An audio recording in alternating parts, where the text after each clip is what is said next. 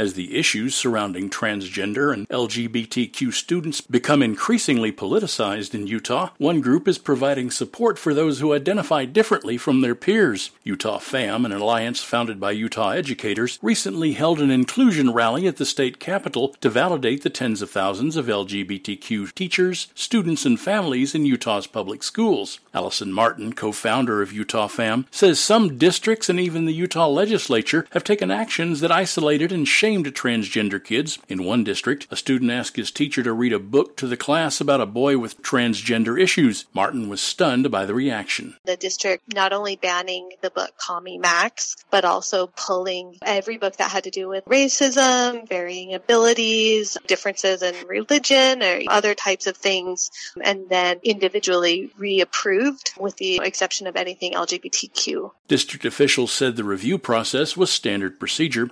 Martin also says a video of a boy being cheered on while he cut down a pride flag from in front of his school went viral, and state lawmakers considered a bill to deny certain types of health care to transgender kids. She says Utah FAM hosted the rally to counter those negative messages. Our transgender students saw this in the news. They saw what happened. Just even reading a book that included a transgender character was considered so controversial that the book had to be banned, which speaks a lot to whether or not a student's identity is acceptable in school.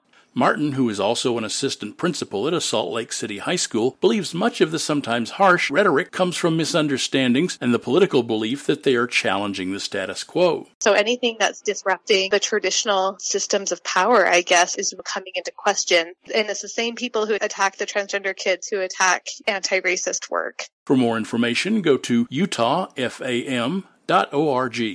For Public News Service, I'm Mark Richardson.